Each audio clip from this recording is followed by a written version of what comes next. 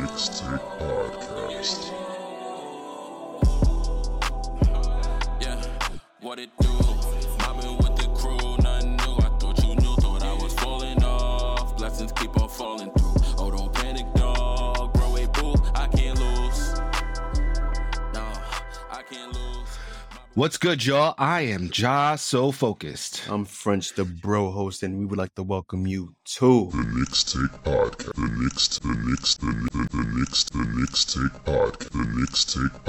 Mixtape Podcast. This is episode 55.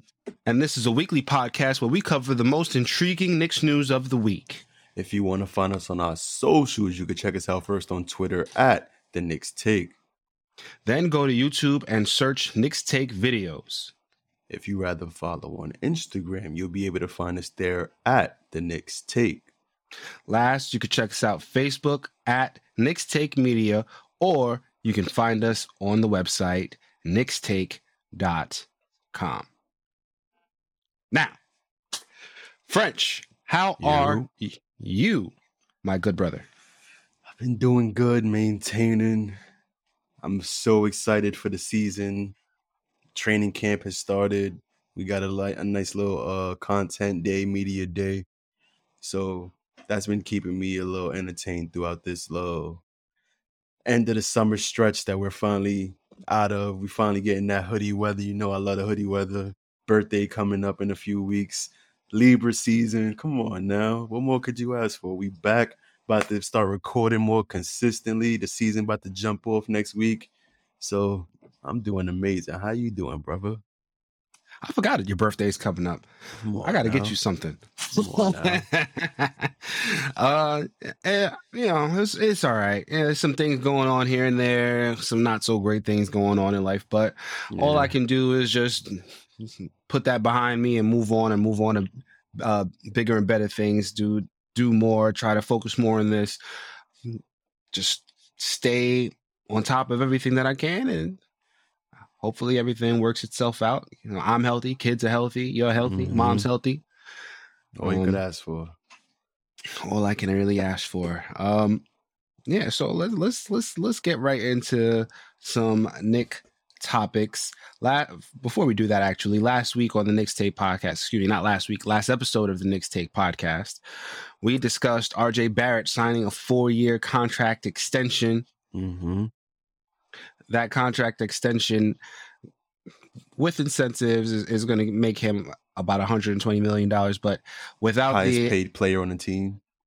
Yes, he will. Even without the incentives, he will be making $107 million, $106, somewhere around that. He'll be making $1 million more than Julius Randle without incentives for the both of them, which means that if anybody wants to really make the claim that they're the guy on this team, RJ Barrett has the best claim. Donovan Mitchell traded not to the New York Knicks, but the Cleveland Cavaliers was also discussed in this last episode of the Knicks Take podcast. We kind of went into the ins and outs, whether the Knicks actually had a shot, whether there was some hurt feelings involved in regards to why the Knicks couldn't acquire Donovan Mitchell, whose fault it was that the Knicks didn't. We went into a lot of different things about that. We also discussed what the Knicks' future looks like with all of the moves that were made and with the absence of Donovan Mitchell, with the absence of some of the failed moves and some of the successful moves in the offseason, what the Knicks' future may look like moving into the regular season. And that's what we discussed last time. French, let's talk about what has happened since then. Yeah, it's been a little minute. Before training camp got to start, there was a little bit of Knicks news.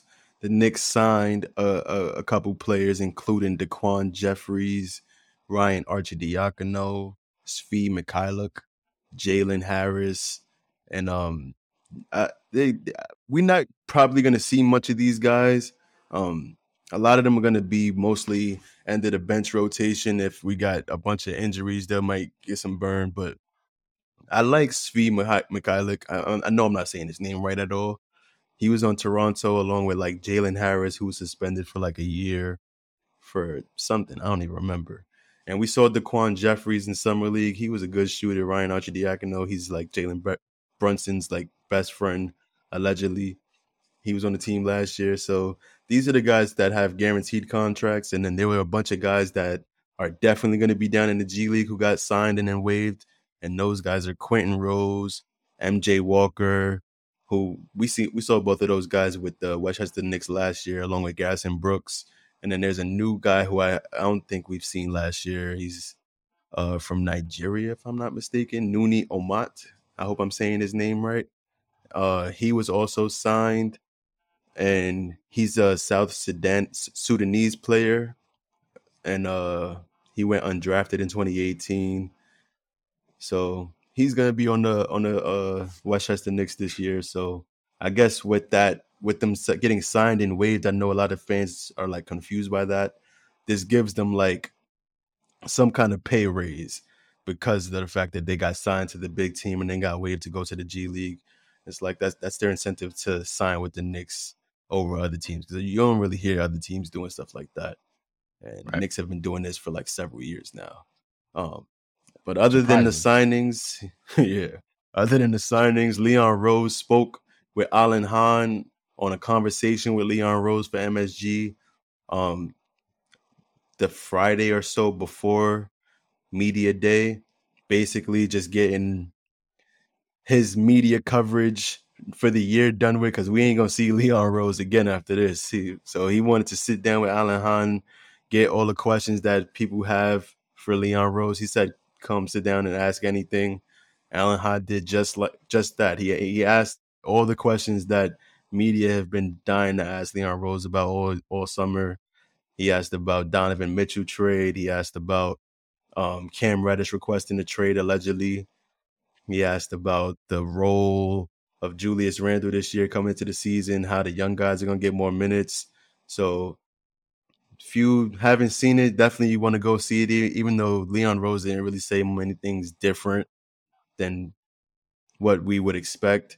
But that was a conversation. I felt like Alan Hahn asked all the questions that you would actually think to ask. He was asking if they're going to have any type of minute distribution, like are they going to have any input on the minutes? And he said Tom Thibodeau is going to be control of all of that. So yeah, not much has changed since last season. The same message that Leon Rose gave to the fans, same message he gave through this conversation with Alan Hahn. So only thing that happened since then was the content day. So you could dive into that a little bit. Yeah, much like that conversation with Leon Rose, next content day basically let us know that everything that was par for the course before is still par for the course. And Leon Rose had the opportunity to assuage a lot of fans' fears as far as what's going to happen with the young guys, assuage fears about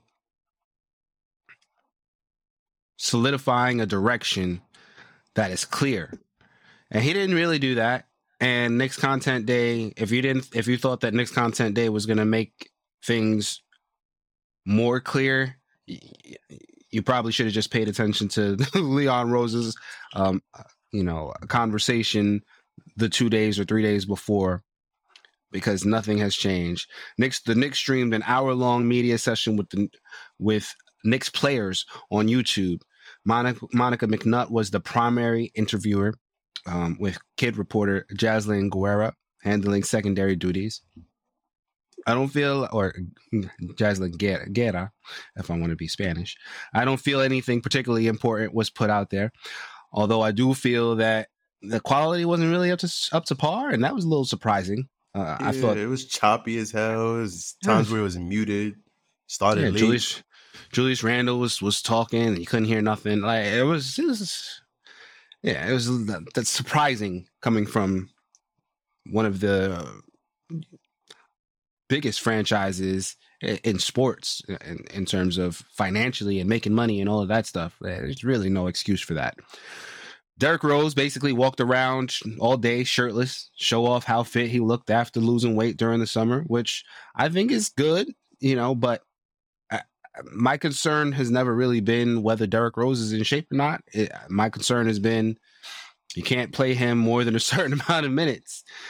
And you got to have players in front of him that are going to play enough so that you cannot play him over that certain amount of minutes.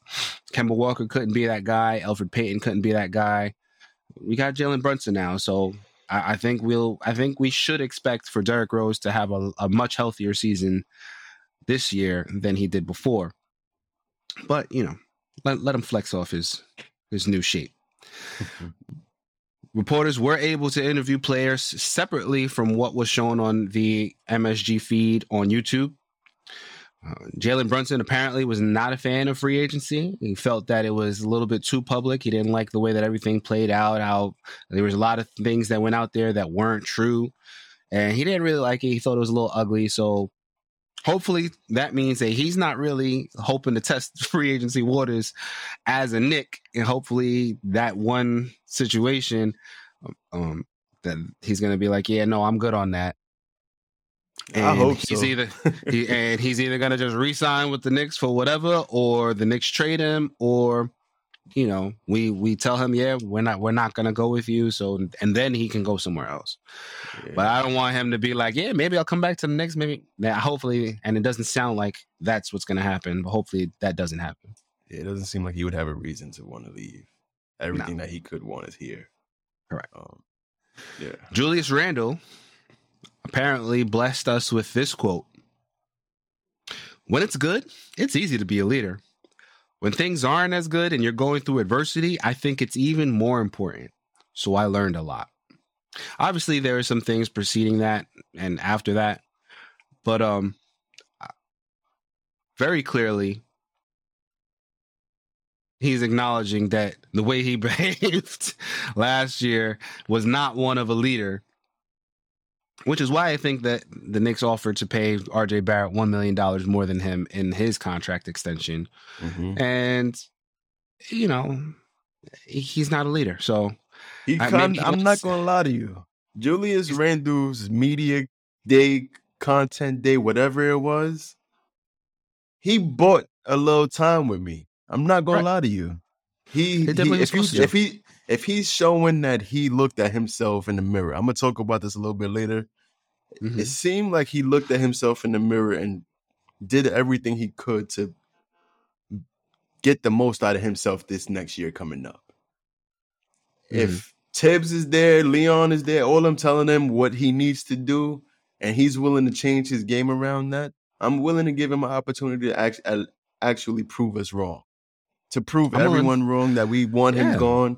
If he can show up and be a Draymond Green level kind of defender, which is a lot to ask, but he's not that far size-wise from Draymond, and he's playing under Thibodeau, who's one of the best defensive coaches in the NBA. We just need him to be a rock on defense, be solid consistently, and not dribble the ball out on offense, having a 15-second isolation possession, ending up with a brick, and then everyone's out the rhythm of the game, fast break on the other end, score. And now we're going to have to watch you trying to create your own shot again. Like, we have Jalen Brunson here this year. He's going to be able to set the teammates up, and I'm hoping that we could see, like, in the first few preseason games, I feel like are going to tell a lot. Because there was a lot of information on this content day that all the players been together all summer. Mm-hmm. They've been working out together. The only player that hasn't really been in the gym was Evan Fournier, and that's literally because he's across the world in France playing over there in the FIBA tournament. But all the young guys were in there. Obi said he was in there every day. Quake was in there every day for the most part, whenever he wasn't traveling or going to these little pro-am games in the summertime. So I'm really just excited to just see how this team looks together as a team and how Julius Randle could fit into that, because it doesn't make sense to trade him for nothing if he's showing that he's ready to be incorporated in this team and be a team player. He doesn't have to be the top dog. He could just be a leader just based off of his talent, because he's still one of the most talented players on the team. And if he can tap into what he was in the All NBA season, I don't think any Knicks fans are still going to want him traded if he's proven to do that consistently. So he's bought a little time with me. How you feel about Julius Randle? I think you're wrong. Why am I wrong? Because if he goes back to that All NBA situation, I'm going to be thankful, and I'm still going to want them to trade him. For what? And that's not to say, well, for equal value. But that's not going to happen. That's what I'm saying. Because even if he does go back to All NBA level play, what other All NBA level player could we get in return? Not many teams are going to be convinced that he's going to be like this consistently. We're going to have to see Randle do this for a few seasons before we could get another All NBA level player in return for Julius Randle. I think here's the thing that I think that to do it once and to be able to call it a fluke is a lot easier than to do it twice and call it a fluke. I think that there will be a team out there with a disgruntled player who wants out, who's an All NBA player, who would be willing to trade them for Julius Randle and additional assets. It's not going to be 1-for-1 trade because you have to hedge your bets, so to speak, in the case that it is a fluke. Mm-hmm. But with that said, I do think that you can pull off a trade if he's able to show that he can do that again. Because then you could say, well, maybe last season was the fluke. Maybe it was the having the kid and all of that stuff. Maybe that's what caused him to not be able to be the type of guy that he is. He's able to recapture that magic. If he could recapture the magic once, he could recapture the magic twice. He could recapture the magic 3 times. But if he could never recapture the magic again, which is what people will say, that he could never recapture that magic, then why would I give up anything for him? With that being said, I don't think that that's a likely scenario. I don't think that if he gets back to All NBA, I don't think that the Knicks are going to want to all of a sudden now look to trade him, which is what they would need to do. They would need to look to trade him. And if he gets worse, then they're not going to trade him for anything good, which is also something that I don't think they want. I think that they don't want to do. I don't believe that they want Julius Randle off of this team unless they think they're getting fair value. The only outcome that I could see where he's getting traded is that he plays slightly better than he did last year, but not quite the All-NBA play that he did the year before. He's a positive contributor. He's right outside of the All-Star conversation, if not in the thick of it. And he's a decent defender. If he can get there and he can show to be a positive asset, that might be the best case scenario for me. But I am still all the way done with Julius Randle. I do think that it is possible that we'll never see last season Julius Randle again. But it goes beyond what he did last season. It goes beyond what he did 2 seasons ago before the miracle playoff team with Elfrid Payton being called to come off the bench all season, but still leading us to the playoffs and all of these things. We need a better fit than Julius Randle. If RJ Barrett is our number 1 guy, which based on the contract extension, based on the fact that he was not traded for Donovan Mitchell, based on just how you look at the squad, RJ Barrett has to be the guy. All the fans love RJ Barrett. Leon Rose has to say that he loves RJ Barrett. He can't put him on the market now after not getting Donovan Mitchell. He has to make RJ Barrett the face of the franchise at this point. RJ Barrett and Randle don't really work the best together. We very nearly had 4/5 of a starting lineup with lefties, right? That's not necessarily a great thing. I don't think it matters. I don't know if it matters or not, but I don't know. But the fact that him and Randall kind of operate in the same spaces, they both like the ball in their hands. They're going to have to play off each other. And to this point, I haven't seen them work off of each other to a significantly great degree. Yeah, but we haven't seen them much together at all. You saw them in a Pro-Am game. What you talking about? Who? RJ and Julius Randle. Oh, sorry. I'm thinking you're talking about Brunson and Randall. No, RJ and Julius Randle don't go together. I think Julius Randle and Jalen Brunson can fit together. I think Jalen Brunson and RJ Barrett can fit together. I'm not so sure about Julius Randle, Jalen Brunson, and RJ Barrett fitting together. That's the thing. So I'm off of the Julius Randle train. I'm off of the Julius Randle train, and that doesn't mean that I'm rooting for him to fail. It doesn't mean anything like that. You should not do that, sir. I'm not sure about that. I'm not sure about like whether he's going to be better or worse or anything like that. I'm not rooting for him to be worse. I hope he is better because apparently he is going to be on this team day one. The team is operating like everybody who's currently in camp is going to be the same pieces who are going to be there on day one. I have to root for him to play well.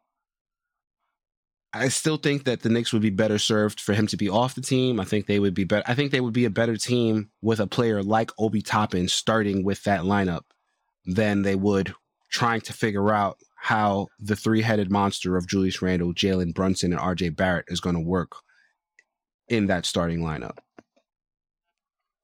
Yeah, so, we could go back and forth about this for a little while. I can't believe that I'm going to be a Julius Randle like defender going and starting the season, but it's cool. To start training camp outside of Julius Randle, Quentin Grimes was seen walking around with a boot. And the Knicks say Tibbs was saying that he had like a little ankle injury. He's day to day with left foot soreness. It's nothing crazy, but they're just trying to be take precautionary measures to make sure that he's good. And I don't know. I don't think that's a great sight to see him in a boot in the first day of practice, but it doesn't sound significant. So we're just gonna not pay much mind to that. The other news regarding Quentin Grimes that was kind of significant was Tibbs announced that Evan Fournier is the front runner to have the starting shooting guard job to start the season. And of course, you know that set Knicks Twitter into a frenzy. And everyone was thinking that Quentin Grimes, or at least quickly, would have the front row, the running. I can't talk. The front runner role for the starting job, but it didn't work out that way yet. He's a vet. Evan Fournier is a vet. He just finished doing a lot of good things overseas at the FIBA tournament. It was his role last year. I didn't really find much shocking about this because I know Tibbs is Tibbs. He's gonna have a veteran lose his job rather than just giving it to a second-year player because the fans really want to see him. Evan Fournier proved to be a 10-year vet. He want to see how this unit looks together before he just gives up on it. And I'm not saying that I'm cool with it. I think this is going to be a short-term thing. Grimes just has to prove that he's ready for the starting role position, the starting shooting guard position, and then once he proves that, that's when he'll get it. But yeah, Tibbs has always said you're gonna have to earn everything. You ain't gonna just. I didn't expect us to start the year off with the second year shooting guard Quentin Grimes just jumping into the lineup, but we will see that eventually. He just has to, prove himself a little more. Outside of that, Tom Thibodeau enraged Knicks Twitter again. talking about the Julius Randle, Obi Toppin pairing, and he was saying how the pairing doesn't produce in meaningful minutes. They have an overall positive rating, but if you take away the games where there weren't blowouts, it didn't amount to many good possessions. There was a lot of, I remember the Raptors game last season in Toronto. I believe it was the first game we had in Toronto. They tried the pairing together, and there was back to back layups, and Tibbs was ready to give up on it already. I personally feel like you need to see the pairing together for more than a significant time period. At least, like, you got to have a good measure to gauge it. You know what I'm saying? You can't just have them out there for like 3 games and say it don't work. Only played 100 minutes together, it don't work. Like, you have to see them. These are 2 talented players. We spent the 8th overall pick on Obi Toppin, gave Julius Randle a huge contract, multi-year contract. These are 2 players that are going to be on this team unless a trade happens. So we have to figure something out, because 15 minutes of Obi Toppin a game is not going to work. He's shown that he's too good of a player to just get 15 minutes, barely see him on the court, and give all the power forward minutes to Julius Randle, because he hasn't shown that he deserves to be leading the NBA in minutes anymore. So that's a job for Tom Thibodeau to figure out. We have some backup big men on the roster. We signed Isaiah Hartenstein, and I don't really see the Obi Toppin and Julius Randle pair playing much together because of that, and the fact that we have a young, promising center in Jericho Sims, who's already going to be 3rd string. So I feel like we can put this fantasy to bed until further notice. Speaking about Derrick Rose, you said he was walking around the practice facility with his shirt off, showing that he lost some weight. He said in his interview that he cut sugar from his diet, took his weight real serious this summer. Tom Thibodeau sent him an email telling him to cut down on his weight, and he took that challenge, and he's been training all off season. He says that he's fully healthy and he's just ready to go. So I feel like Derrick Rose, we missed him a lot last year. So he's going to definitely raise our win totals if he's relatively healthy this year. I think he's going to be a big part of the bench unit. I feel like we could have the best bench in the NBA, especially if Evan Fournier joins him on the bench somewhere around like 10 games into the season. I feel like we're going to have a long season. We're going to need that shooting off the bench, that offense off the bench, because we're not going to be able to match up with a lot of these starting fives in the NBA. Hopefully we will, but I don't see it like when we play in Golden State. I don't see it when we play the elite of the elite like Denver.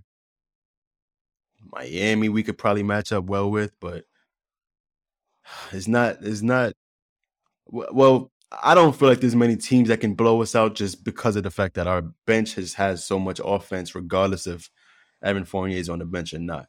We have so much chemistry with this team. This team knows each other. Mm-hmm. They've been together all summer, so I feel like we can have a high win season this year and actually surprise a lot of people. I know this is a completely different take than what I had last episode. I'm saying we probably won't make the play-in, but the more I thought about it, the more I just heard from training camp, the more I just listened to the players talk about how they've been together all summer. They have a lot of chemistry together. RJ Barrett saying the Knicks are going to shock the world. I'm thinking back to last year when RJ was saying that he's on the verge of becoming special. And he's had multiple games last year where he definitely looked special. Mm-hmm. Think back to the New Orleans game. He was out there, dropped 35 points, put the team on his back in the 4th quarter, closed them out. That Lakers game in LA, we lost that game, but who forced overtime? RJ Barrett did, after scoring 8 points straight, getting a rebound, dunk on Anthony Davis. He showed a bunch that game, a whole variety to his bag. He was doing a lot of spin lay-ins, and he's just showing a lot. Throughout the end of the season, he was going on a huge run where he was just scoring 30 in the first half, 20 20 back-to-back games with like 20 points. He was just going crazy. He finished the game averaging 20 points a game. He's been consistently getting better every year. So I'm just really excited to see what he's going to do this year, because he says that he's been really working on his free throws. He's been working on his creating shots off the dribble. And he's been working on just all the stuff that, Everything. Yeah, everything. He's been working on just all the stuff that he really cost him last year. Like, if you think about it, that 47-point game really should have been a 50-point game because of all the missed free throws he had. Yep. And he wasn't even getting the ball in the third quarter much that game. So he really could have went for 60 if you really think about it. And I don't see that happening much this season, mainly because the guys who are on the team know what he's capable of. They've had experience with him for 3 years now, for the most part, outside of iHeart and Brunson. Everybody's here who's in the rotation has played together. I'm hoping that we get to see some Cam Reddish, because if we do get to see some Cam Reddish, that means that he's won the trust of Tibbs over. And Cam is like a real special kind of skill set that we have on his team, only because he's on this team. No one else can do what he can do. So if he showed up to camp ready to play, he's been working hard all offseason, and he earned Tibbs' trust, we're going to see somebody out the rotation, but that means he's most likely going to be one of our best players as well. And that adds an entirely different dynamic to the team that no one has even really considered, just because Cam Reddish has been on the verge of being off the Knicks since the minute he got here. But yeah, I'm going on the rant. Just tell me what your overall overview of what the Knicks is putting out there. So the one thing that that was very clear, both Leon Rose, Knicks Content Day, Knicks Training Camp, overall theme is that the Knicks want to win. Not only do they want to win, they want to be in the playoffs. The youth movement is important, but the youth movement is secondary to that. Now, there's been a lot of discussion. There's been a lot of, anger, even me, right? When Tom Thibodeau came out and announced that Evan Fournier is the front runner for that 2 spot, I got a little triggered. I'm not going to lie. When he came out and was like, yeah, no, I think that the Julius Randle Obi Toppin thing doesn't work. I think that's been shown. It doesn't work. I once again felt a little, not as much as the Fournier thing, but I was still a little bit rankled, but I understood that a little bit more. I've been listening to a lot of podcasts. I've been reading a lot. And as I'm listening and as I'm reading, I have been able to talk myself into realizing that I'm upset because the Knicks are not being run by me, essentially, right? The way that I would run the Knicks and the way that it's being run are two different things. And I think once you realize that and you take a step back and you take a seat and you really analyze, that's not to say that the Leon Rose regime has done everything good or has, made all of the best decisions, but what they've done so far has been, above all else, consistent. From the moment they signed Tom Thibodeau to now, everything they have done has been in the interest of winning games. If you want to disagree with how Tom Thibodeau goes about winning games, not going to hold you. He doesn't do the most that he can to win games. But what he does do in the name of attempting to win games is to avoid the most losses. Every decision that he makes is to avoid a loss. If you want to say those are the same thing, you can't really be mad at Tom Thibodeau. if you want to look at it and say, well, no, that's not exactly the same thing. I want a coach who is actually going to give us the most wins. Yeah, I can see why you're upset with Tom Thibodeau as a coach. And I could even say you should also be mad at Leon Rose because he's not viewing his coaching job in the same way. But if I'm Leon Rose and I'm looking for the coach who's doing everything possible that they believe is going to get my team wins, why would I fire him? Right? The one thing that's been stated over and over and over by Tom Thibodeau himself and by other people is nobody watches this team more than I do. I believe him, though. Nobody watches this team. Nobody studies this team more than I do. I agree, right? That, and from all accounts, he is obsessively poring over tapes and looking at tapes and watching games numerous times and watching. And I believe that.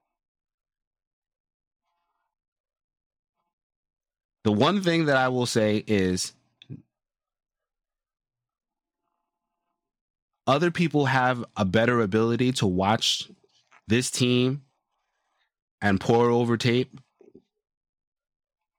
I could watch the Knicks game live, and while Tom Thibodeau is watching from the sideline and analyzing, I can rewind what I just saw, right? While he's coaching and he's trying to draw up the next play, I can rewatch pieces of the game as the game is still going live. And then I can skip ahead and I can do the same thing for every play. And then when he's talking to the players, I can go back and watch the game again while he's not watching film, right? So it is possible for somebody to watch more film on the Knicks than Tom Thibodeau, even not getting paid for it. And they could come up with a different reason for why Tom Thibodeau has made decisions that he come up with a different reason for why Julius Randle and Obi Toppin don't work, or why they haven't been successful. But they could come up with different reasons for why this starting lineup doesn't work, right? There is a kind of obsessive nature of Tom Thibodeau to believe that what he believes is right. And that's not necessarily the greatest thing to me. But once again, as Leon Rose, I'm watching what he does. The man is dedicated to his job. He's poring over the tape and all that stuff. All of this hyperbole that he does in the interviews doesn't really matter to me. I can't be mad at Leon Rose. I can't be mad at Tom Thibodeau. They're both doing their jobs the best way that they know how.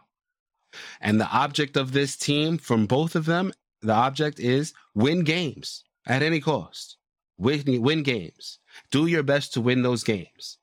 And if you believe that what you're doing is the best way to win games and it's still not giving you the desired amount of wins, then there's nothing else that you could do.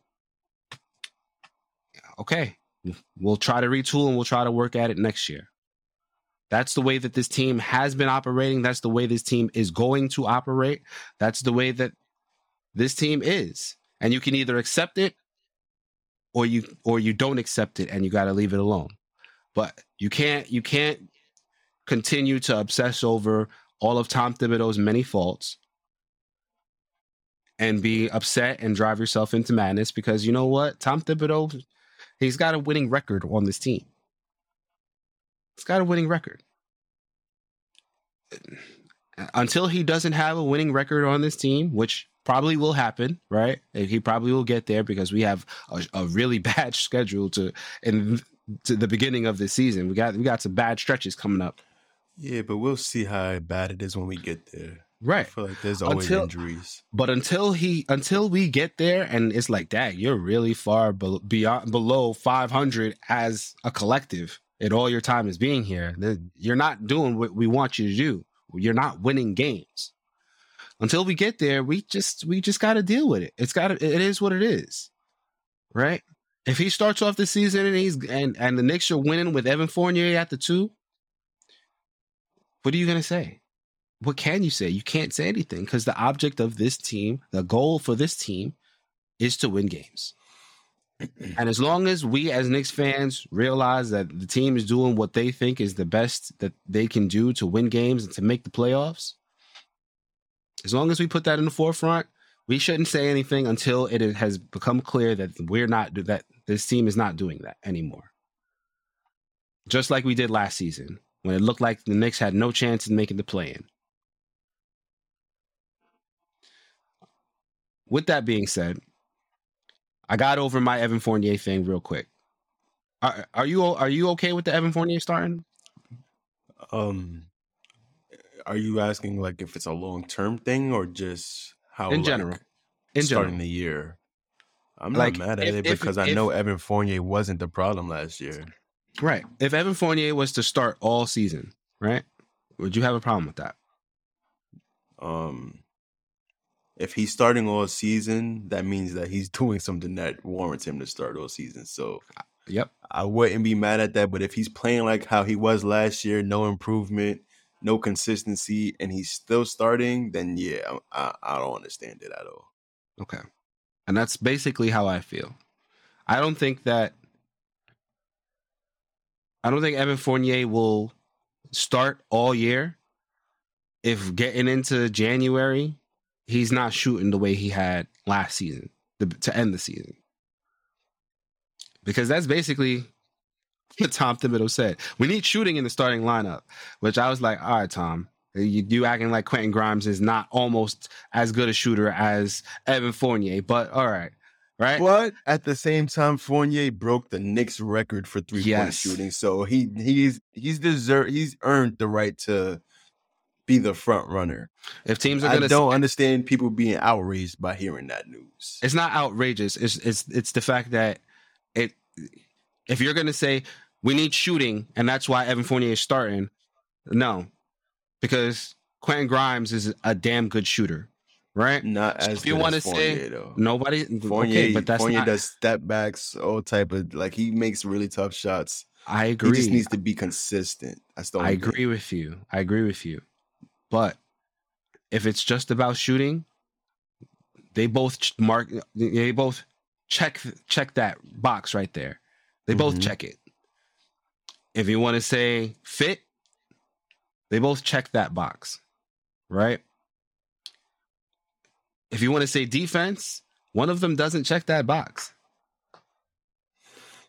And it's Evan Fournier. He doesn't check that box. He can't play defense as well as Quentin Grimes. And even though he's a much better shooter, right? Now you're okay. What is the reason why Evan Fournier is starting? Because if a team has to choose between sagging off of Evan Fournier or sagging off of Quentin Grimes, they're going to sag off of Quentin Grimes. That's basically what it is. They would rather not sag off of either. Let me just be. Yeah. They would rather just stay on both of them. But if they have to make a choice, they need to stick to Evan Fournier. They can't let him. If they have to choose, all right, who's going to shoot this shot? Quentin Grimes. Let Quentin Grimes shoot the shot until he proves otherwise. But I see them playing a lot together though. Like I don't see it being an either or. I see them. I definitely see them a lot of lineups with either Brunson or Quickly with Grimes and Fournier on the floor. Well, speaking of Quickly, that was another concern, right? Remember last week we went over the lineups and we talked about who was starting and who's whatever? Yeah. And we said, well, if this team as constructed goes into games, this is what the lineup's going to be. And let me say, if Evan Fournier is starting, how many minutes is Immanuel Quickley getting? And if Immanuel Quickley gets significant minutes, how many minutes is Quentin Grimes getting? And this is the thing. The Knicks are trying to win games. The starting lineup's going to be, unless Quentin Grimes or Immanuel Quickley rest that starting position from Evan Fournier, The starting lineup is going to be Jalen Brunson, Evan Fournier, RJ Barrett, Julius Randle, Mitchell Robinson. Backing up Jalen Brunson is going to be Derrick Rose. Backing up Evan Fournier is going to be Emmanuel Quickley. Backing up RJ Barrett is going to be Quentin Grimes. Backing up Julius Randle is going to be Obi Toppin. And backing up Mitchell Robinson is going to be Isaiah Hartenstein. That's 10 players. How many times did Tom Thibodeau play 10 players in a game last season? It was less than the amount of times. It was much less than the amount of times he played 9 players. And a lot of these players are here from last year. So better though. They all made improvements over the summer. They all did, but we also got rid of Alec Burks, Kemba Walker, who didn't play, Nerlens Noel, who didn't play. And we added Jalen Brunson and Isaiah Hartenstein. Somebody that we like ain't going to get minutes. At least to start the year. At least to start the year. And people are like, oh, well, Derrick Rose is going to miss some time. I don't see it that way. I don't see Derrick Rose missing as much time as he did last season. Derrick Rose, as I said, lost so much time last year because Kemba Walker didn't. He couldn't fit the role that we asked him to play. Derrick Rose ended up having to take the bulk of the minutes, and as soon as he started taking the bulk of the minutes, his play started declining. He got hurt, and then he had to stop playing. If Kemba Walker was the guy that he was supposed to be, I feel like Derrick Rose would have played a lot more games. Now we have Jalen Brunson. Jalen Brunson is not Kemba Walker. Jalen Brunson is not Elfrid Payton. Derrick Rose is going to play the amount of minutes that he was supposed to. And if he plays the amount of minutes that he's supposed to, he's not going to get hurt like that. We might be looking at a good 70 games of Derrick Rose this season. I think that's a good ballpark. And if I'm right, and this is me being hopeful, I'm not. If don't start atting me talking about, oh, I thought you said Derrick Rose is going to play 7. No, this is me being hopeful. I think Derrick Rose is going to play 70 games, somewhere in that ballpark. 68 is going to be my official guess. Yeah, I would lean towards like 60, 65. Right? If he's playing that many games, he's ahead of Emmanuel Quickley. So once again, one of these two guys, Quickley, Quentin Grimes, they're not going to get minutes in the name of winning games. If the Knicks win games, we can't complain, except for the fact that they're now going to be not as good of an asset as they could be. But I digress. The most important thing for this team is winning games. Let's put that in. Let's keep that in perspective, and we'll just watch. Well, if they start losing, then you're going to hear nobody complaining more than me. Because now you've made it clear. You want to win games. You want to make the playoffs. If you're not in that hunt, I'm going to be tearing everything down. Because you bailed out of the draft. And I was okay with it because I said, you know what? They still have all of these assets. Maybe they make a trade, right? I would have loved to get Jaden Ivey. But maybe we could get somebody who's already a proven commodity. And then stars started dropping. Oh, this guy's available. Well, we didn't offer anything for them. This star's available. We didn't offer anything for him. Donovan Mitchell's actually available. We start putting things in for him. We didn't make the trade.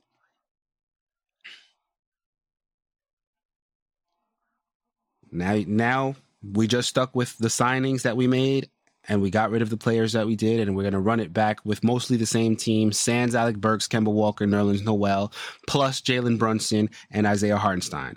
If this is the grand plan and your object is to win games, you better win games. You better win games. You punted on Brunson, and you ostensibly punted on Jaden Ivey when you guys played all of these veterans as much as you did which I didn't mind, but you punted on getting Jaden Ivey when you played these guys for as long as you did. You brought Julius Randle back to play an extra game or two once it looked like we might have been able to make the play-in. You made these decisions in the name of winning games. You can't have it both ways. So, other tidbits that happen, unless you have something to say. I know I went on for a very long rant there, French. You got anything that you want to clap back at me on saying?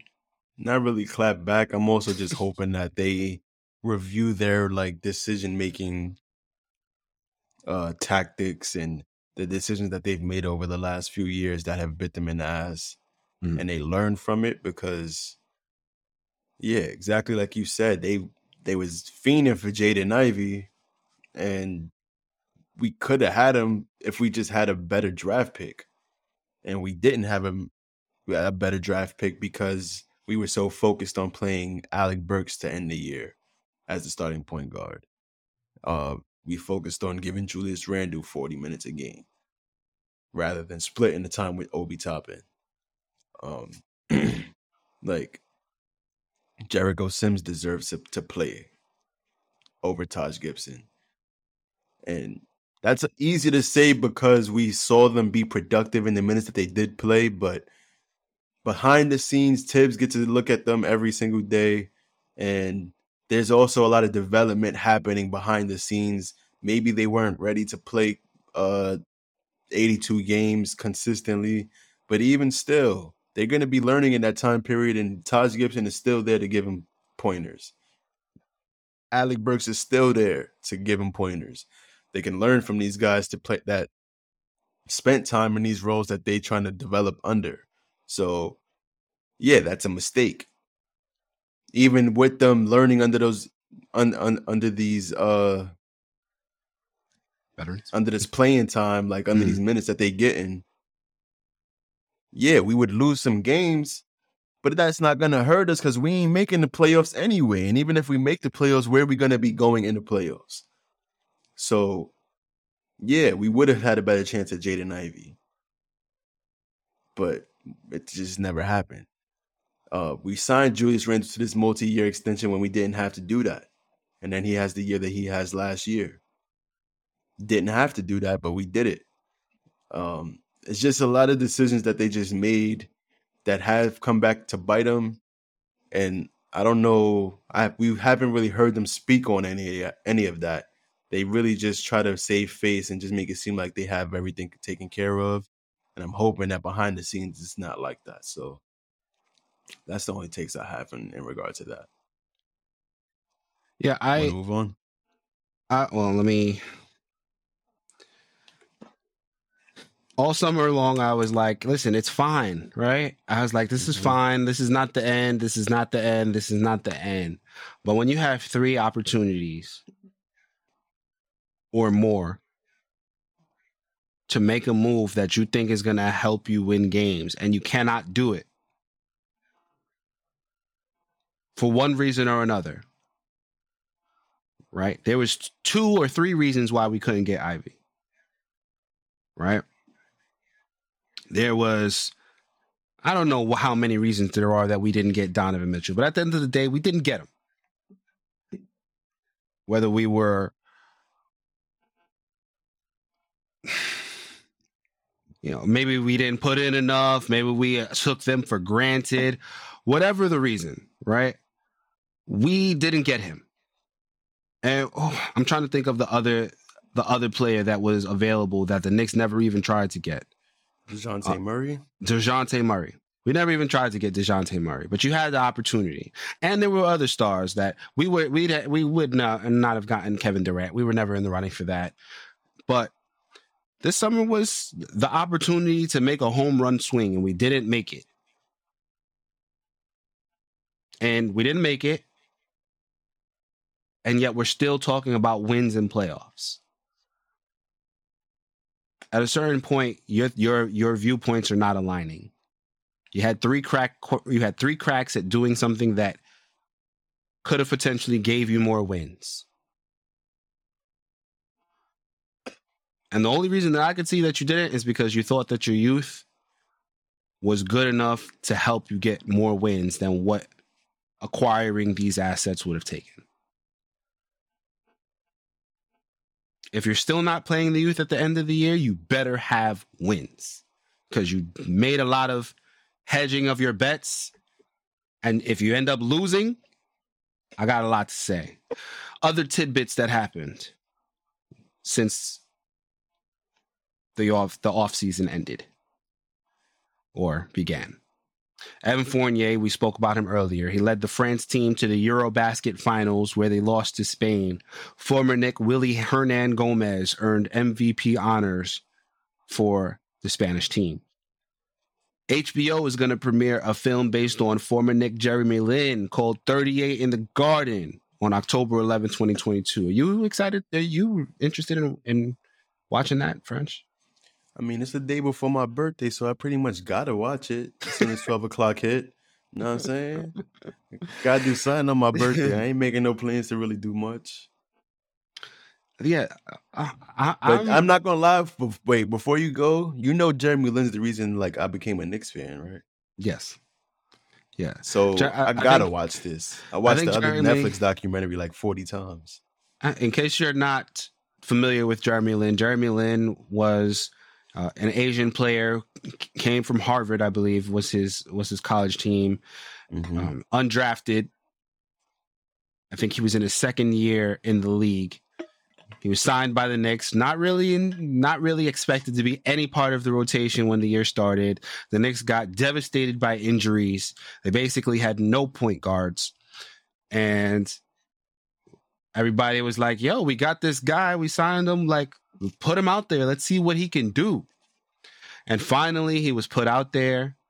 And we're going to cut him. It was one of the most historic moments in Knicks history to watch this kid who came from nowhere and all of a sudden he's the biggest name in damn near the world. His name was as big as Kobe Bryant, LeBron James for that 1 month that he was leading the Knicks to wins that they were not expected to get. And 38 in the Garden is one of those games that Jeremy Lin just went off. Was that the Laker game, I believe, where he went off for 38 points? Because Kobe went off for 30. Like, who the hell is Jeremy? Jeremy Lin, yeah. Who the hell is that? And he went off for 38 and got the victory. And that was probably the climax, the high point of the entire, what came to be known as Linsanity era. And that was after he hit game winner in Toronto, right? I believe so. Yeah, he had game winner in Toronto, and that was the first I saw of Jeremy Lin because you was telling me like to start paying attention to the Knicks games around that time. Yep, I'm just like Jeremy Lin. We're like, who is that? Why you want me to watch him? And then I wake up and I'm going to school one day and I see Jeremy Lin hit game winner on Toronto. I'm like, oh, that was cold. Let me see what he do next game. It's funny to think about. It's funny to think about now, but people were saying we got to trade Carmelo.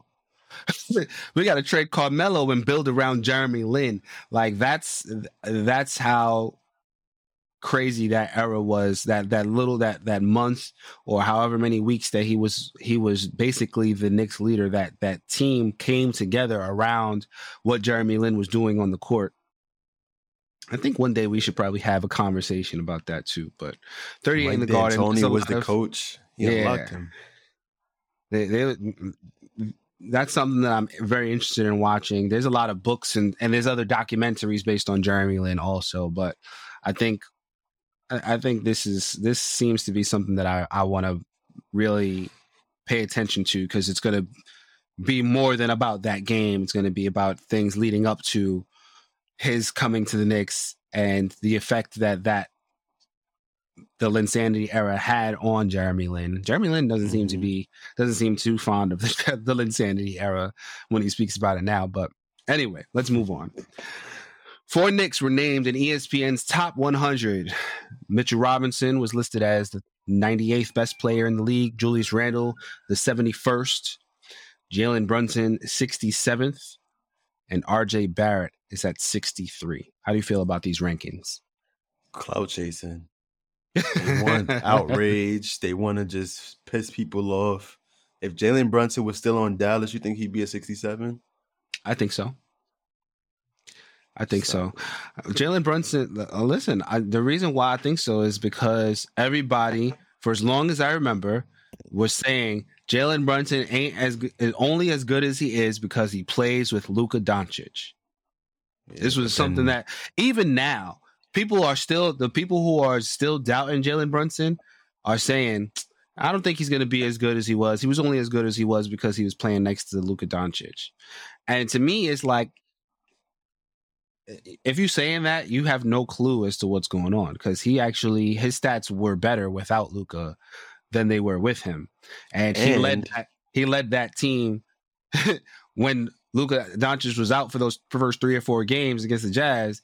He was busting Jazz ass without Luka Doncic. So, and I think that's what kind of showed that Jalen Brunson is actually a player, whether he's next to Luka or not. He's a guy that can actually lead your team to win. And in moments throughout the regular season when Luka wasn't playing, he was still doing the same things. He's a quality point guard, one of the top 50 players in the NBA, if you ask me. And he was a part of leading the Dallas Mavericks to the Western Conference Finals. It was not just Luka, because Luka was there years before, pretty much playing at the same kind of level, and they didn't make it that far. Jalen Brunson definitely had his imprints on the team, and for him to be able to take over like he did in the first round against Utah without Luka there, and then still be productive when Luka comes back, it shows you just how versatile he is. And now that he has his own team where he doesn't have to take a backseat to a Luka Doncic level talented player, I feel like that's unlocking him to see what else he can do more consistently. He's a 50, 40, 90 player if you round up all his numbers for the most part. Like, he can be that level of player, and people just don't view him like that. So I feel like this season we're going to get a chance to see that, and the top 100 next year for ESPN ain't going to look like how it does this year. I can promise you that.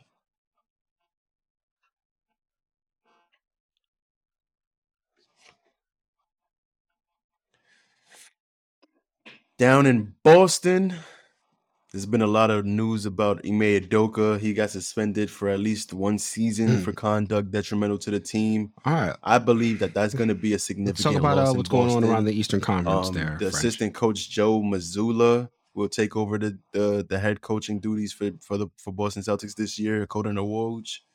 And even outside of that, Robert Williams out 6 to 8 weeks with a knee injury. Danilo Gallinari out for the season with an ACL injury. I do think Boston's going to take a step back this season. They traded for Malcolm Brogdon, but he has a long history of being injury prone.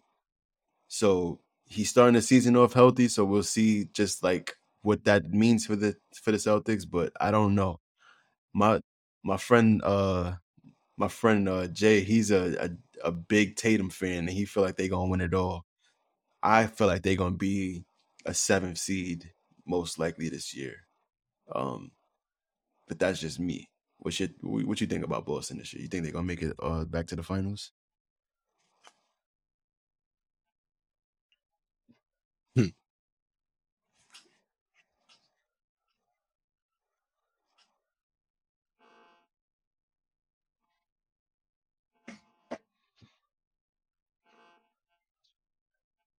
I don't know about back to the finals, but I will say that Kevin Garnett, what he said is true. This is the time where you'll see who the real leaders are. They need to rally around.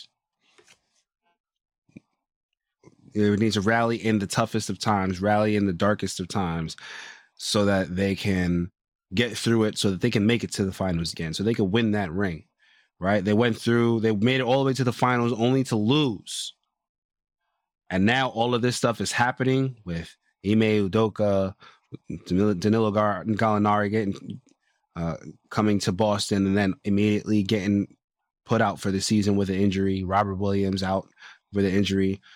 If you can't make it through this, the season's done, and it's going to be done early.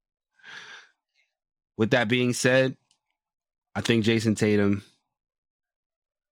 is going to do what he has to do to keep this team focused.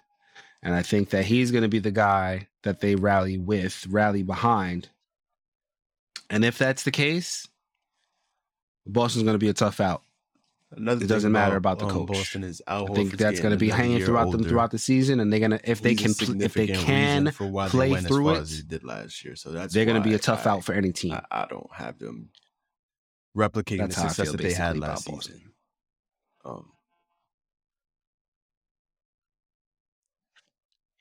Yeah.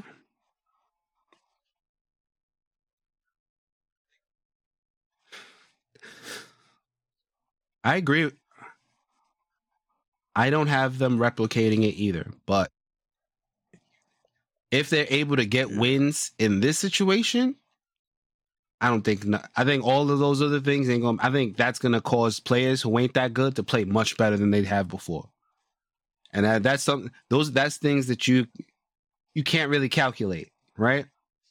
They should be worse. If they're not worse, if they're as good as they were last season, that means that players are going to be playing beyond what they've played before because they've lost a lot. They lost their coach. Harris back. They're losing some really good players. Injury, if I'm not mistaken, some players are supposed to be older and getting worse. Maybe they will. Maybe they won't. But he's fresh off of back surgery. You want to move on to Brooklyn?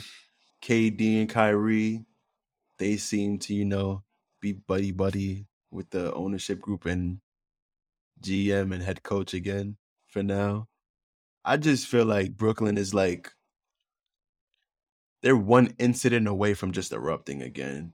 And right now is just the stage where everybody just got to play cool. Just like in LA, how they got Westbrook and Beverly acting like they best friends. I feel like it's the same type of situation. It's real awkward for Brooklyn, but that's just my perspective. Chicago's they going through their own thing with Lonzo Ball. He has a significant injury that should have him out for several months.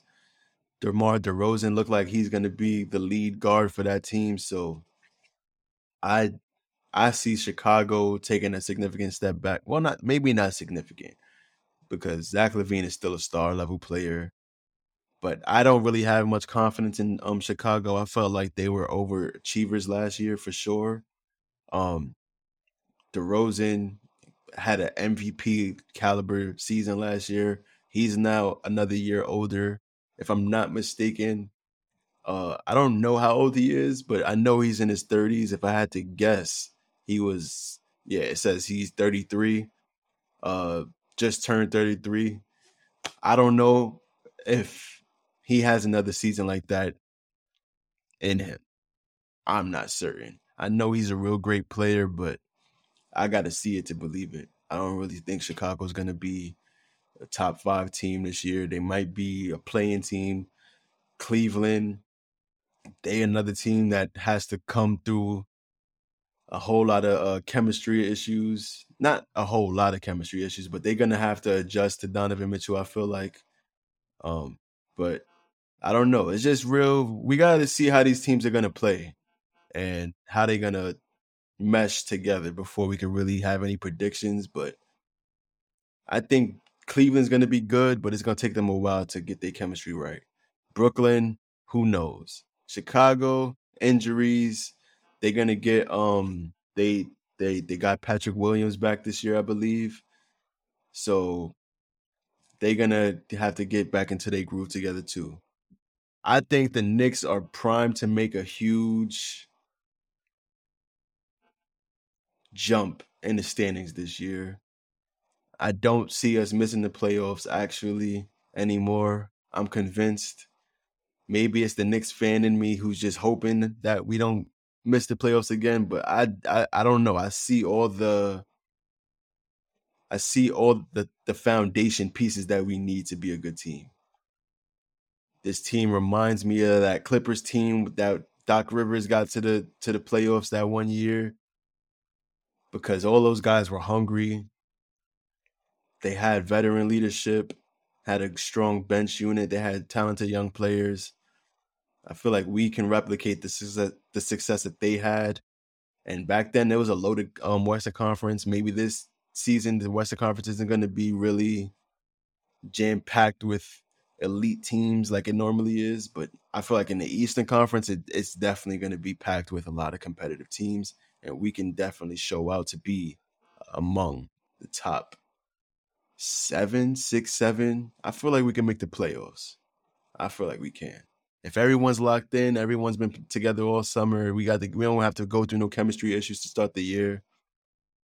Everyone's defending at a better level, it sounds like. Everyone's shooting more consistently. I know it's only just training camp. You're not supposed to read too much into what happens in the first week of training camp because every team is 0-0. Every team is motivated. Everyone's happy to be there. But I don't know. It just feels a lot different this year to me personally. What's your thoughts on that? I think you're optimistic. I think what you mean to say is the Knicks are going to be in the play-in race. And they may be in the play-in. Playoffs is going to be very difficult.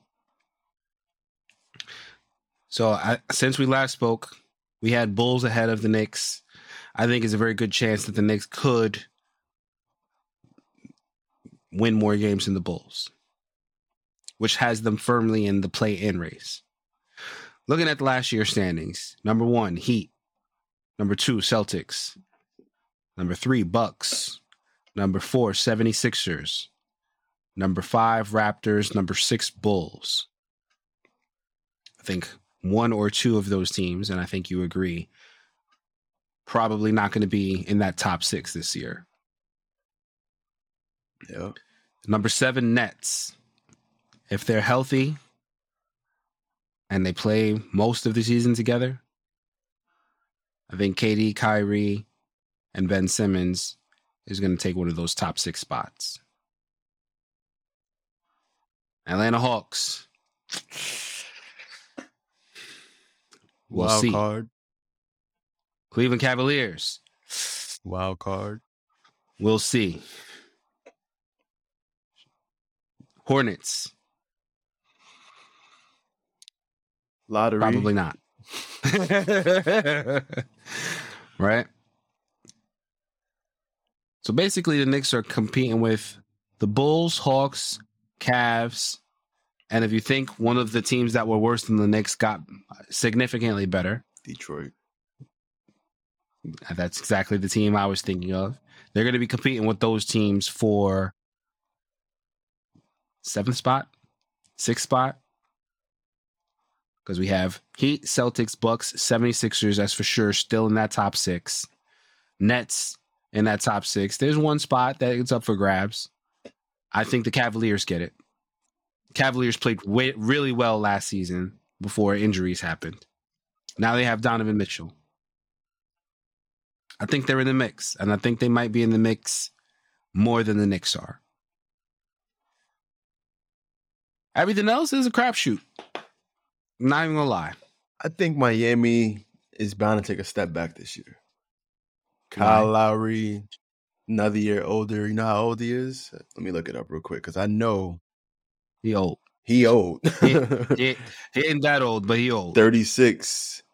Yeah. And he's going to turn 37 halfway through the year. So I don't see him having a full healthy season. I don't want to keep speaking on injuries when it comes to players, but we got to just be realistic. A lot of these guys who were like leading the NBA, like LeBron and these guys, they're all getting pretty old. It's bound to happen where the young guys are going to just replace them. So we are thinking of all these teams like with the top of the line talent like Brooklyn with KD and Kyrie. Like, yeah, they're all getting older. They're not going to be healthy, I don't think. Where was I just going with that? Damn. Whatever. Philly, I feel like Philly, Milwaukee, and another team are like guaranteed to be the top of the East. What were the teams that you just named that were top of the East? Philly, Milwaukee, Boston, Milwaukee, Brooklyn. Sorry, that's the wrong one. I have Boston, Philly, Miami,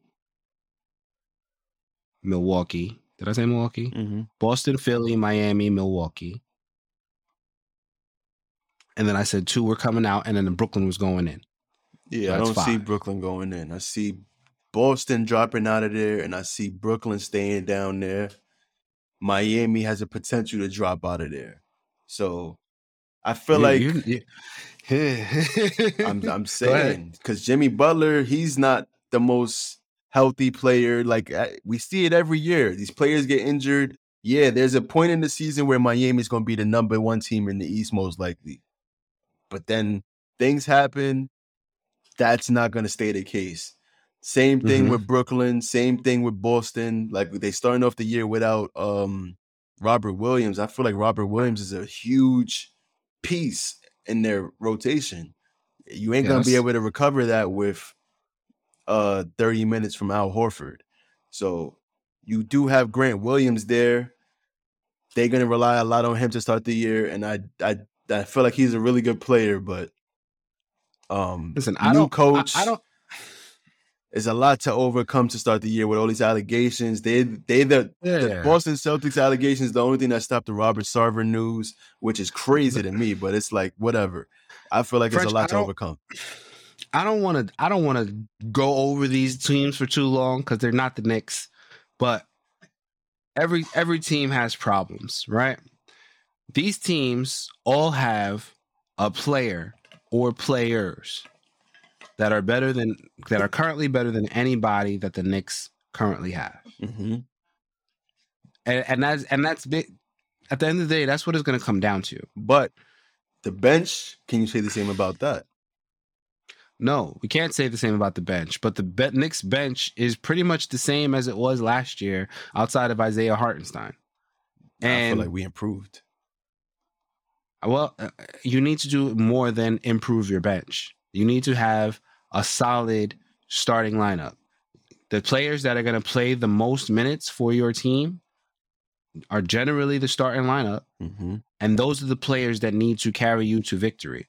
Okay, let me stop you right there then. Go ahead. Because when you review the starting lineup, last year we were starting Alec Burks at the 1. Now we have Jalen Brunson at the 1. Would you say Correct. that's a huge improvement?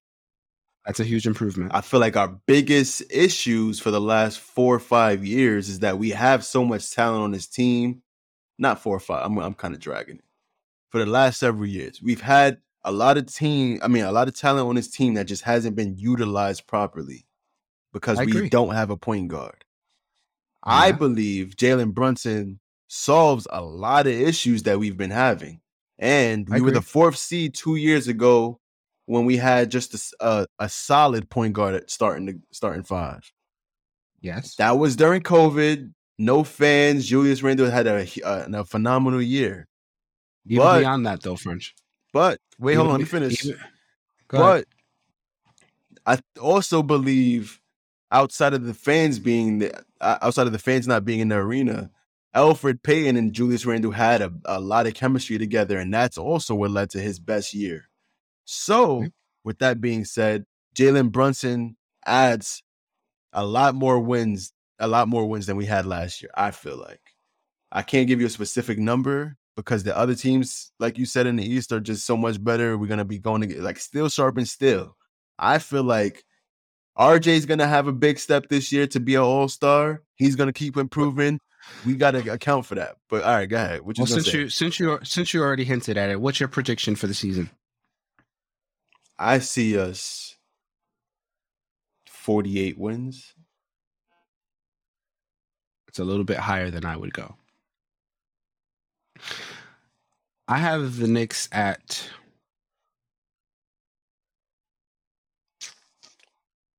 43. Originally, I was going to say 41. I thought they were going to be 500, and I think you've brought up a lot of great points as far as the rest of the Eastern Conference. Mm-hmm. You brought up reasons why the Knicks got worse within themselves, but the biggest point that you failed to make, that you failed to address, Mm-hmm.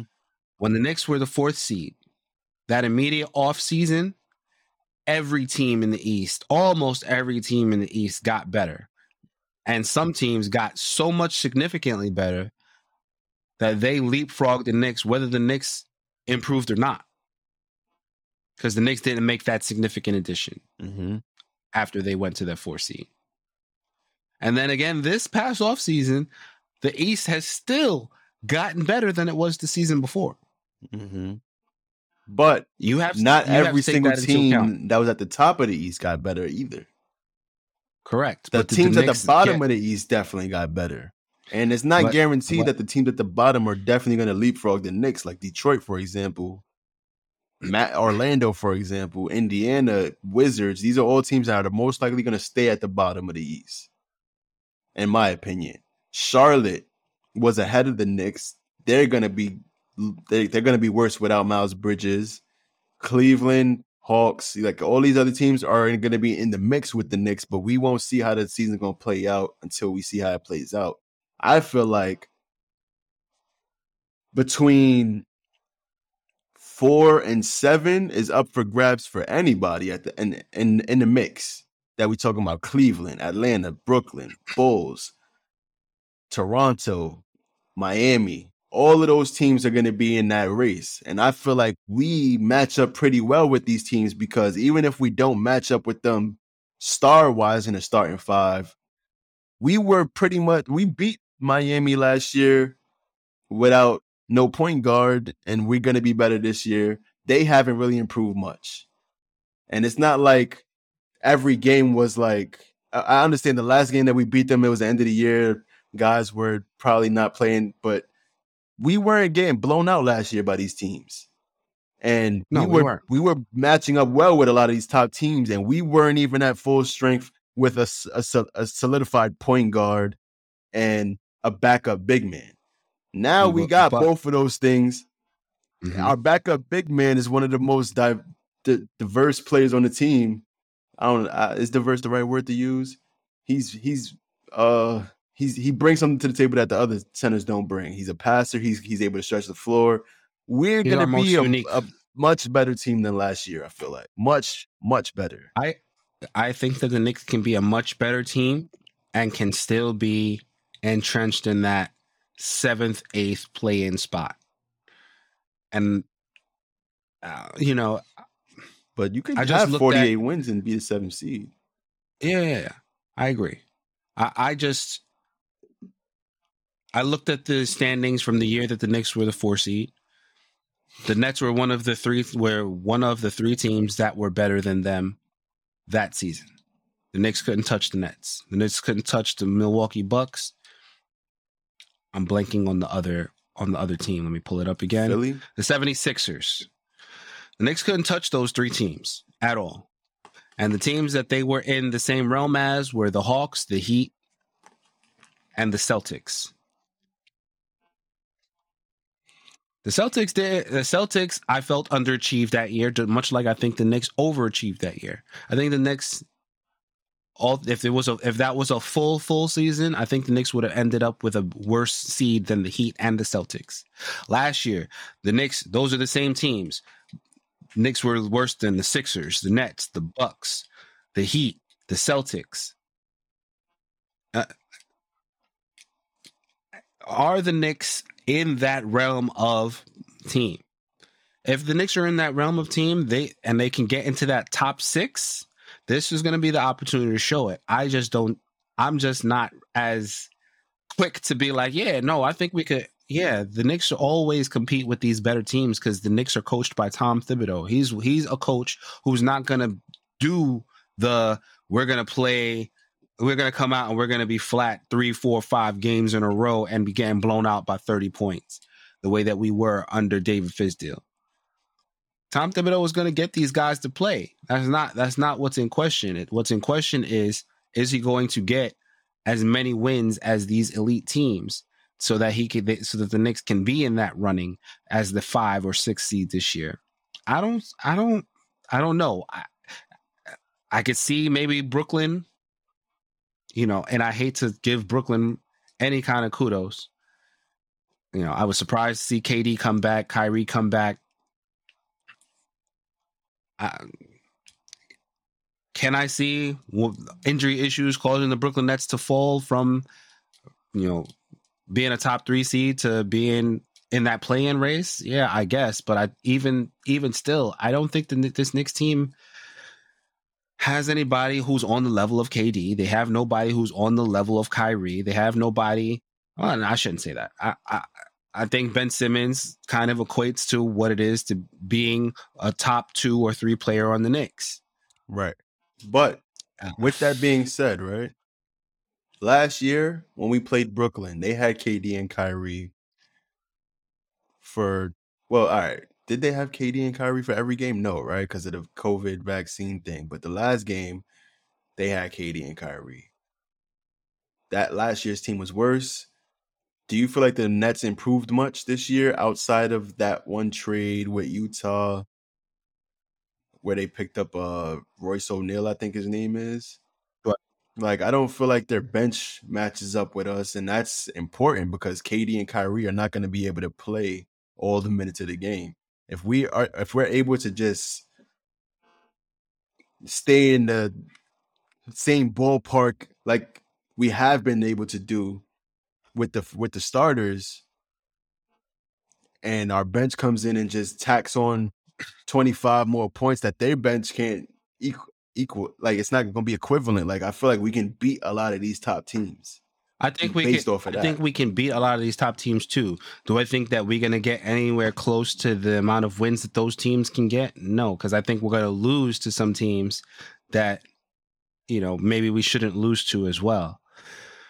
At the end of the day, we just got to see how they play in that first week. If Julius Randle comes out and he starts playing like an asshole again, and the 3 of Julius Randle, RJ Barrett, Jalen Brunson can't figure out how to figure it out on the offensive end, Evan Fournier starts killing them on the defensive end, and Mitchell Robinson can't cover for him, and these are all things that the Knicks have to figure out in the first month or two.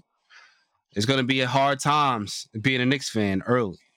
And that's what we have to kind of wait and see and figure out. I can see those things happening. I can see the Knicks struggling in the first half of the season, trying to figure out how to play well. And if they can't figure it out at the beginning of the season, I don't know if there's anything they can do in the latter half of the season to catch back up. And I think we should pretty much leave it there, French. Let's get into. So with that being said, the first preseason game will be on TNT on October 4th against the Detroit Pistons. The next game will be on Friday night. I believe that's the 7th against the Indiana Pacers. Both games will be taking place at Madison Square Garden. I've trying to resist like getting tickets to go to the game because so much just be going on at the games. I feel like I just be wanting to get courtside seats, but I don't want to pay courtside money, so I settle for like these other seats that I always got to sit behind people standing up every 5 minutes. They saying they gonna have like the bench players not able to stand up anymore, but I don't know. You think I should go to these preseason games? I mean, get an up close look at the new team. I wouldn't be mad at you if you did. I think I want to go to that Detroit game. And tickets are selling out quick though. I think you should go. If you can go, I think you should. I'll let you know. Hopefully I can get some footage, get some takes that no one else knows about just because I'm sitting so close to the bench. But hey, Knicks need to hook us up with some tickets, man. We content creators out here now. Come on, man. All right. So I think with that, you got predictions on the wins, by the way, on the Detroit. And I feel like predictions for preseason. All right. We going 2-0. 2-0. Detroit not ready. In Indiana not ready. Pack them up. Okay. I think we went we were undefeated last preseason, right? I don't know if we were undefeated, but if we were not undefeated, we got really close. We might have been like 4-1 or something like that. Randall hit a game winner against Washington last year. Indiana we beat. Yeah, I think we went undefeated. I think that Indiana Pacers game is going to be a lot tougher than we're expecting it to be. I don't see it. And I think that the Pistons game is going to be about as difficult as we expect it to be. Okay. If we're going by the same rules as last season, I'm going to put 1-1. But I would agree with you. I think the Knicks would go 2-0 against these two specific teams. I bet. All right, French, you got anything you want to plug? Man, I'm ready to unplug. It's Saturday, October 1st. Nothing to do today. Hopefully it's not raining all day, but I don't know. I'm fake tired. I'm fake tired. I hear you. Have you been watching She-Hulk? No, I've been watching the new Game of Thrones show. I've been watching that too. I've not been watching the Jeffrey Dahmer shit. I've not. You watched the Jeffrey Dahmer? I'm not caught up in Game of Thrones either. I'm like 2 episodes away from the end of Dahmer. That shit is sick. But the actors did a great job in it, so they deserve kudos. But the shit that he was doing was just different. Yeah, I've been watching House of the Dragon. The Game of Thrones. House of the Dragon. I don't know how far away from the end I am. I know when I get to the end, I'll probably be upset. But yeah, I wouldn't say this is as good as early 2 or 3 seasons of Game of Thrones, but it's definitely better than the last 2 or 3 seasons of Game of Thrones. So I would recommend. What episode you got up to? I don't want to spoil anything, but I don't know what number episode I'm at. So let's just leave it at that. We'll talk off air for those who haven't watched. But yeah, I highly recommend, if you're a Game of Thrones fan, watch House of the Dragon and see how you feel. Also, I got Jaya on the last episode of The Wire. You caught up yet? I don't have time, man. Come on now. I don't have time, bro. You gotta just watch 1 episode a day. I'll try and start watching. It's a lot to digest. It's a lot of information in every episode, but I'll try to. It gets nuts. I'll try to get back into it maybe next week. I might have a little bit more for free time then. All right. Yeah, you gonna fuck with that said, please check us out on all streaming platforms. Check us out on our website, knickstake.com. Once again, thank you all for listening. We appreciate y'all. We love y'all. Thank you for listening to The Knicks Take Podcast. The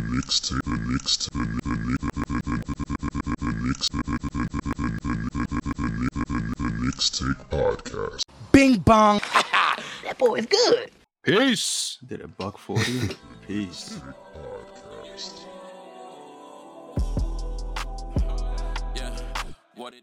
That intro music was Broadway Boo by Gotti B, formerly known as Bugatti Blade. You can find us on Twitter at The Knicks Take. You can also find us on Instagram, Facebook, and YouTube. Thank you for listening.